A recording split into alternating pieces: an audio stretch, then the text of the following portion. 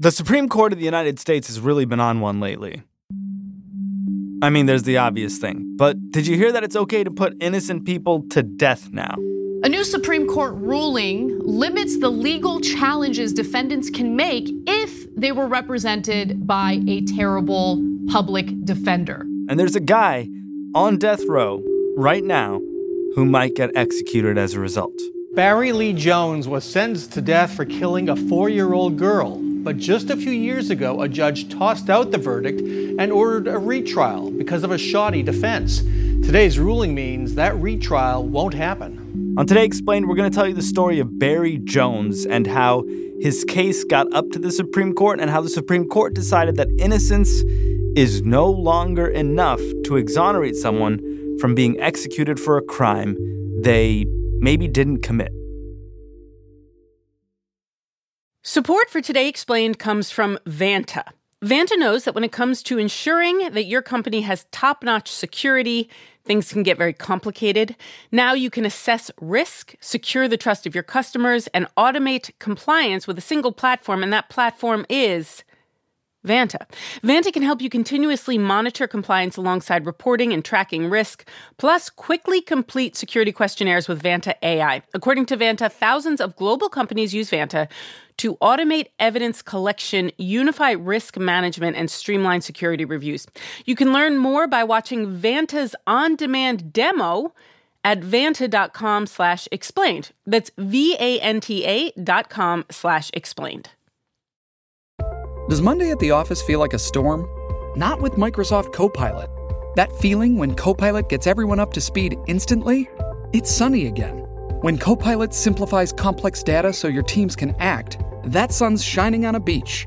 And when Copilot uncovers hidden insights, you're on that beach with your people, and you find buried treasure. That's Microsoft Copilot. Learn more at Microsoft.com/AI for all.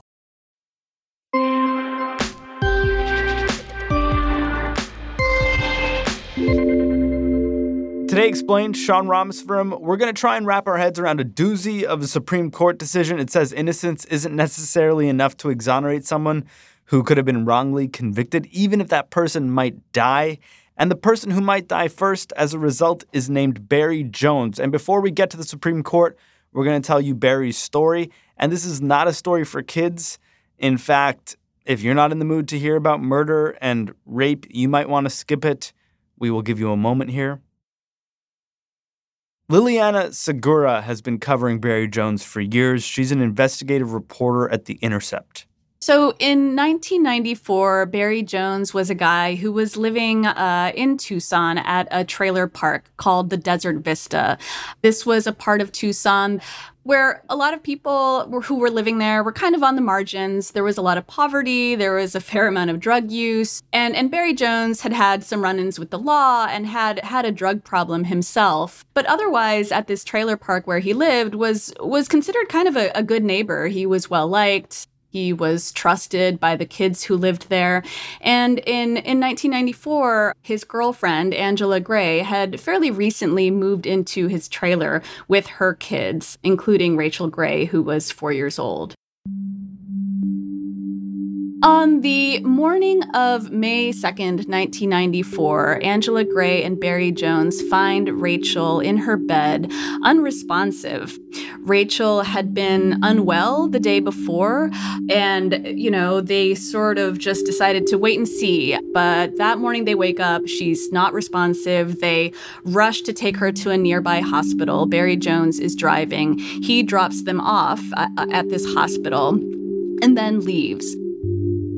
When Rachel Gray is taken to the hospital and declared dead on arrival, an autopsy is not performed until the next day, so it's not immediately clear how she died. But when an autopsy is performed, it shows that Rachel Gray actually died from a sharp blow to her abdomen that had lacerated a part of her small intestine. And this had led to a fatal condition called peritonitis. So that's actually how Rachel Gray died. However, On the day that she's taken to the hospital, she appears to be covered in bruises. She's got injuries to her head, apparently to different parts of her body. And extremely alarming is the fact that there appear to be injuries to her vagina. And so one of the first things that investigators notice is that there are signs that she may have been sexually assaulted. And very, very quickly, all eyes are on Barry Jones.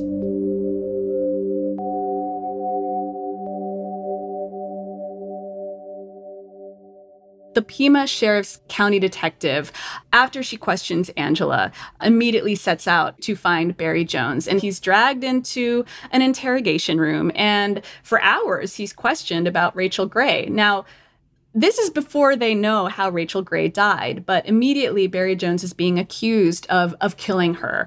They say, "We know you did this. Why did you do this? Your own daughter has made accusations against you." They do this really dramatic interrogation. But Barry Jones, not only does he say he has no idea how Rachel dies in the interrogation room, he seems to be sincerely shocked, horrified, agonized, just sort of freaking out about the fact that this little girl has died. And he considers her to have died on his watch because he said that she had fallen out of his van the day before.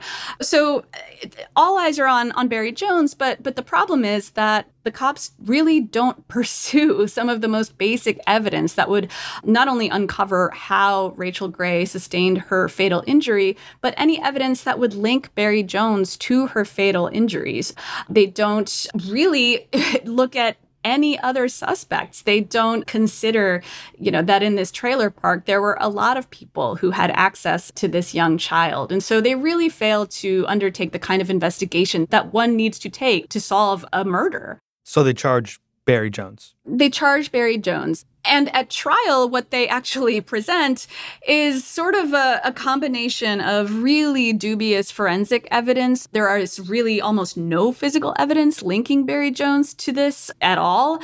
They present a scenario that relies almost entirely on circumstantial evidence. And the crucial circumstantial evidence is that on the day before Rachel Gray died, on May 1st, Barry Jones had been seen with her at various points throughout the afternoon. This is a very narrow window of time where he had been seen taking her to a nearby grocery store in his van. And the state presents a scenario where within that window of time, Barry Jones beat Rachel Gray in the head and in the stomach, raped her, and then brought her home. And so the state's entire case really rested on this very particular window of time where people said they saw Barry Jones. Now, even these eyewitness accounts were pretty weak if you drill down into them. One of the most important witnesses for the state, or two of them, were a pair of twins, 8-year-old twins, who had supposedly seen Barry Jones hitting a little girl in his van outside of a grocery store. There are many reasons to doubt these accounts, not the least of which is the way that the interview was conducted with these children. But there was also evidence that, we know to be sort of rooted in junk science. This police detective or Pima County detective gave elaborate testimony about how she could tell from trace amounts of blood found in the van that Barry Jones had hit Rachel over the head, and this was blood spatter that was found on his van. Anyone who covers these kinds of cases know that blood spatter evidence is one of a whole bunch of different kinds of forensic evidence that can be very, very unreliable, but highly prejudicial if it's sort of presented by somebody who has the kind of authority that a Pima County detective would have. What kind of defense do Barry Jones's lawyers present? Barry Jones's lawyers present practically no defense. Literally, they call one witness, and that witness is Barry's 12-year-old daughter, Brandy. That's the only person who takes the stand at the guilt phase for Barry Jones. They don't present their own forensic pathologist who could dispute or debunk the time frame during which the state insists that this crime took place. They don't call other people who are around the Desert Vista who could provide additional context for how and when Rachel might have been injured. They don't present anything, really. And so that's hugely damaging to Barry Jones. So it doesn't take too long for jurors to convict him, and a judge then sentences him to death. So what happens between 1995 and Barry Jones's case ending up at the Supreme Court this term? In any death penalty case, you obviously are entitled to a series of appeals. Now, Barry Jones, in theory, should have received a lawyer who could have, at an appellate stage called state post-conviction, had a lawyer who could present to a judge evidence that Barry Jones's attorneys at trial had been ineffective, that this had been a violation of his constitutional rights. The Sixth Amendment of the Constitution guarantees that we're supposed to have lawyers who will fight for our rights and represent us at trial. But Barry Jones's post-conviction attorney also failed him. This attorney crucially also failed to investigate the medical evidence underpinning Barry Jones's conviction. So Barry Jones is not well represented by his trial attorneys. He's not well represented by his post-conviction attorneys. Then in 2001, his federal habeas attorneys, this is the sort of federal level attorneys who are assigned this case, file what's known as a federal habeas petition. This is essentially where they say, these are all the mistakes that were made. This is the evidence that should have been uncovered. This is what his lawyers should have done. But all of that is prohibited from being brought to any court because his state post-conviction attorney failed to bring it. This gets into some really weedy procedural stuff, but it's really, really important because essentially Barry Jones was, being denied from bringing any of the evidence that could point to his innocence before any court. And it's not until 2017 that his legal team is given an opportunity to present this evidence at an evidentiary hearing.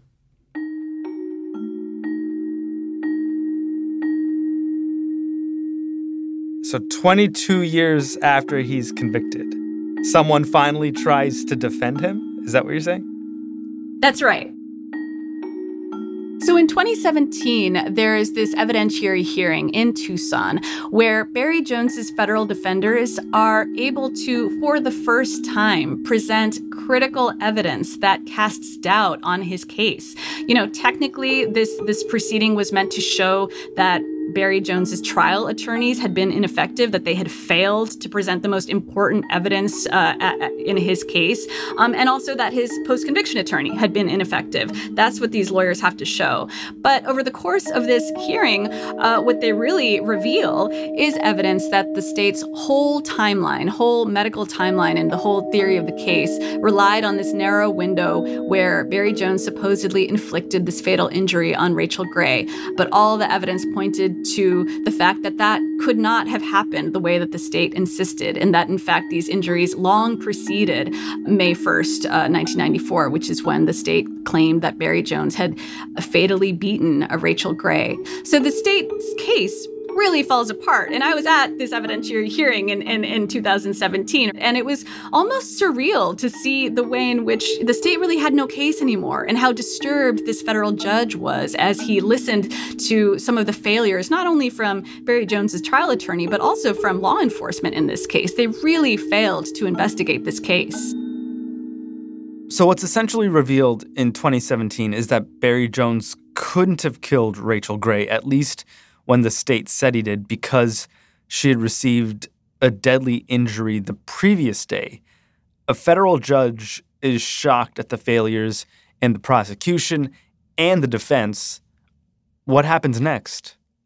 So based on the evidence that was presented by Barry Jones's federal defenders at this 2017 hearing, in 2018, this federal judge releases a 91-page order recapping all of what was presented at this hearing and saying in no uncertain terms that but for the failures of Barry Jones's trial attorneys, it was very unlikely that any juror would have found him guilty or convicted him of any of the charges that sentenced him to death. So this order is telling the state of Arizona, you need to either release this guy or retry him.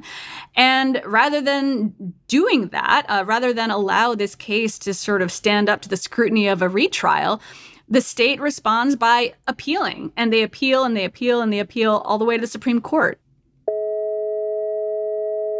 We're going to the Supreme Court in a minute on Today Explained.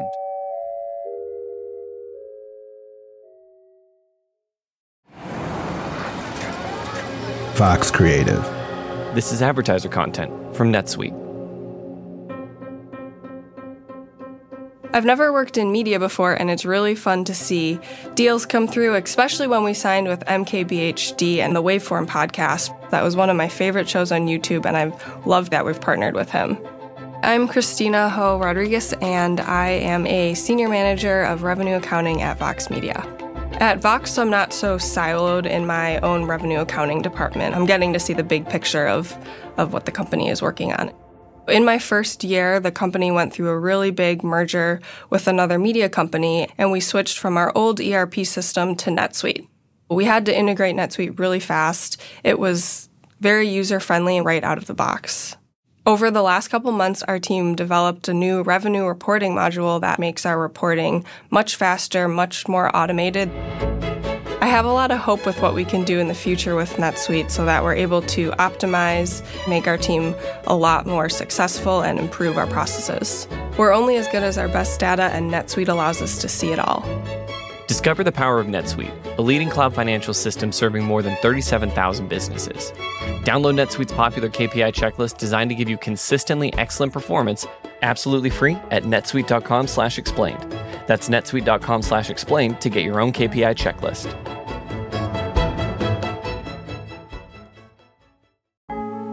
Support for Today Explained comes from Shopify. If medieval individuals had access to the internet, at least one of them would figure out the benefits of e-commerce, and the rest might shun them for witchcraft. Luckily, the year is 2024, and anyone can actually make a living selling stuff online. You can start your own ye olde online shop with Shopify. You can sign up for a $1 month trial period at shopify.com/explained. It's all lowercase. You can go to shopify.com/explained now to grow your business no matter what stage you're in. Shopify.com/explained. Businesses that grow with ye olde Shopify. Deal with it.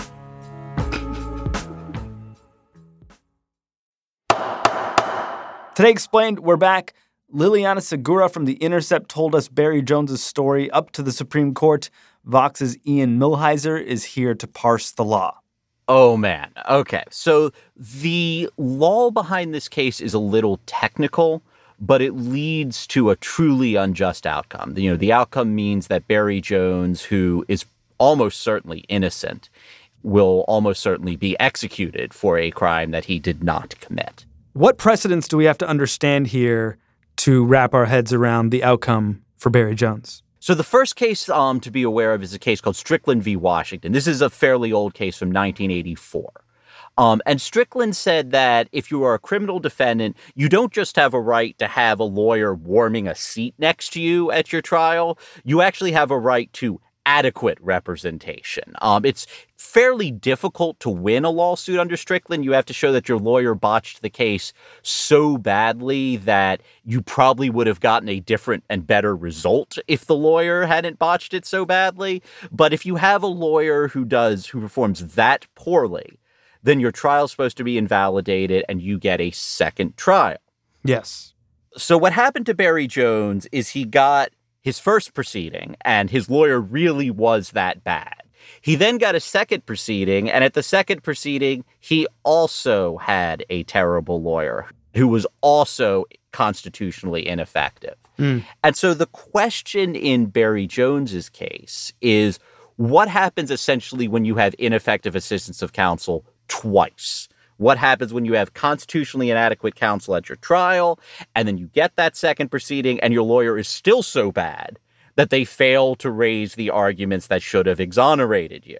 And this question, what happens when you have awful representation twice, is what brings Barry Jones to the Supreme Court? That's exactly right. And this case shouldn't have been in the Supreme Court in the first place. It should have been a very easy case. And the reason why is because there were two previous Supreme Court decisions. One is called Martinez. The other is called Trevino.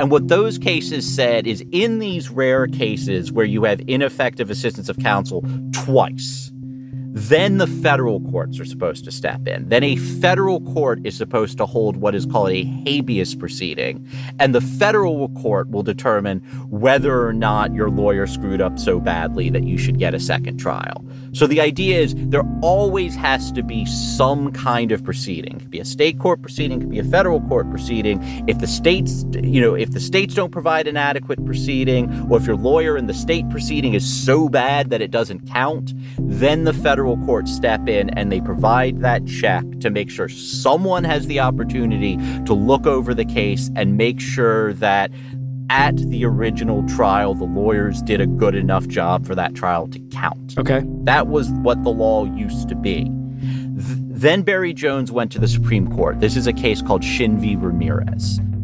Wait, why isn't it called Barry Jones v. something? The reason why is because there's two parties in this case. One is Barry Jones. The other was a guy named David Ramirez. And there's a lot of evidence that David Ramirez is intellectually disabled. His lawyers, failed to adequately show that. And the reason why that matters is because intellectually disabled people cannot be executed. They can be sentenced to life in prison, but constitutionally they cannot be executed. Got it. So what happens in this Ramirez case? So Shin v. Ramirez comes up to the Supreme Court. And again, the rule is if you don't have a way to challenge the quality of your lawyer at your trial, federal courts step in, you have a habeas proceeding. What the Supreme Court said in the Shin case is they said, you still get a habeas proceeding, but the federal court isn't allowed to look at any new evidence. They aren't allowed to look at the evidence that would have exonerated Barry Jones, the evidence that wasn't introduced in the court below because his lawyers were so bad. So he still gets a proceeding, but the proceeding is meaningless because he's not allowed to introduce the evidence that the case turns on. The Supreme Court says you can get a new proceeding if your lawyer sucks, but the new lawyer can't introduce new evidence? Why did the Supreme Court say that? Okay, so there is a law called the Anti-Terrorism and Effective Death Penalty Act. Okay. And the premise of this law is that there need to be certain barriers to people who have already been convicted filing petition after petition after petition in the federal courts asking for their sentence to be overruled. And there is a certain logic to that. I mean, obviously, if you are a prisoner of any kind, you have a lot of time on your hands. And so if there isn't some kind of barrier to doing that, there's nothing to stop you from just constantly filing new motions asking the federal courts to free you, and the federal courts having to waste a lot of time saying, hey, we already looked at this claim and it's no good. So this creates a lot of barriers. Okay. But again, what we are talking about is ineffective assistance of counsel cases here. We are talking about cases where the Constitution says that you have a minimum right to an adequate representation by your lawyer. If your lawyer does not provide you with that minimally adequate amount of representation, they have failed as your lawyer. They're effectively not acting properly as your lawyer.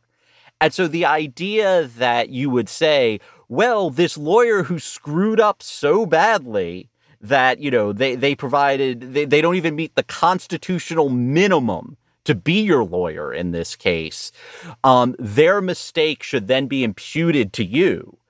That's what makes no sense about this case. It is saying that even when the lawyer has done such a poor job that, their performance is constitutionally inadequate, that constitutionally inadequate performance can be used against their client.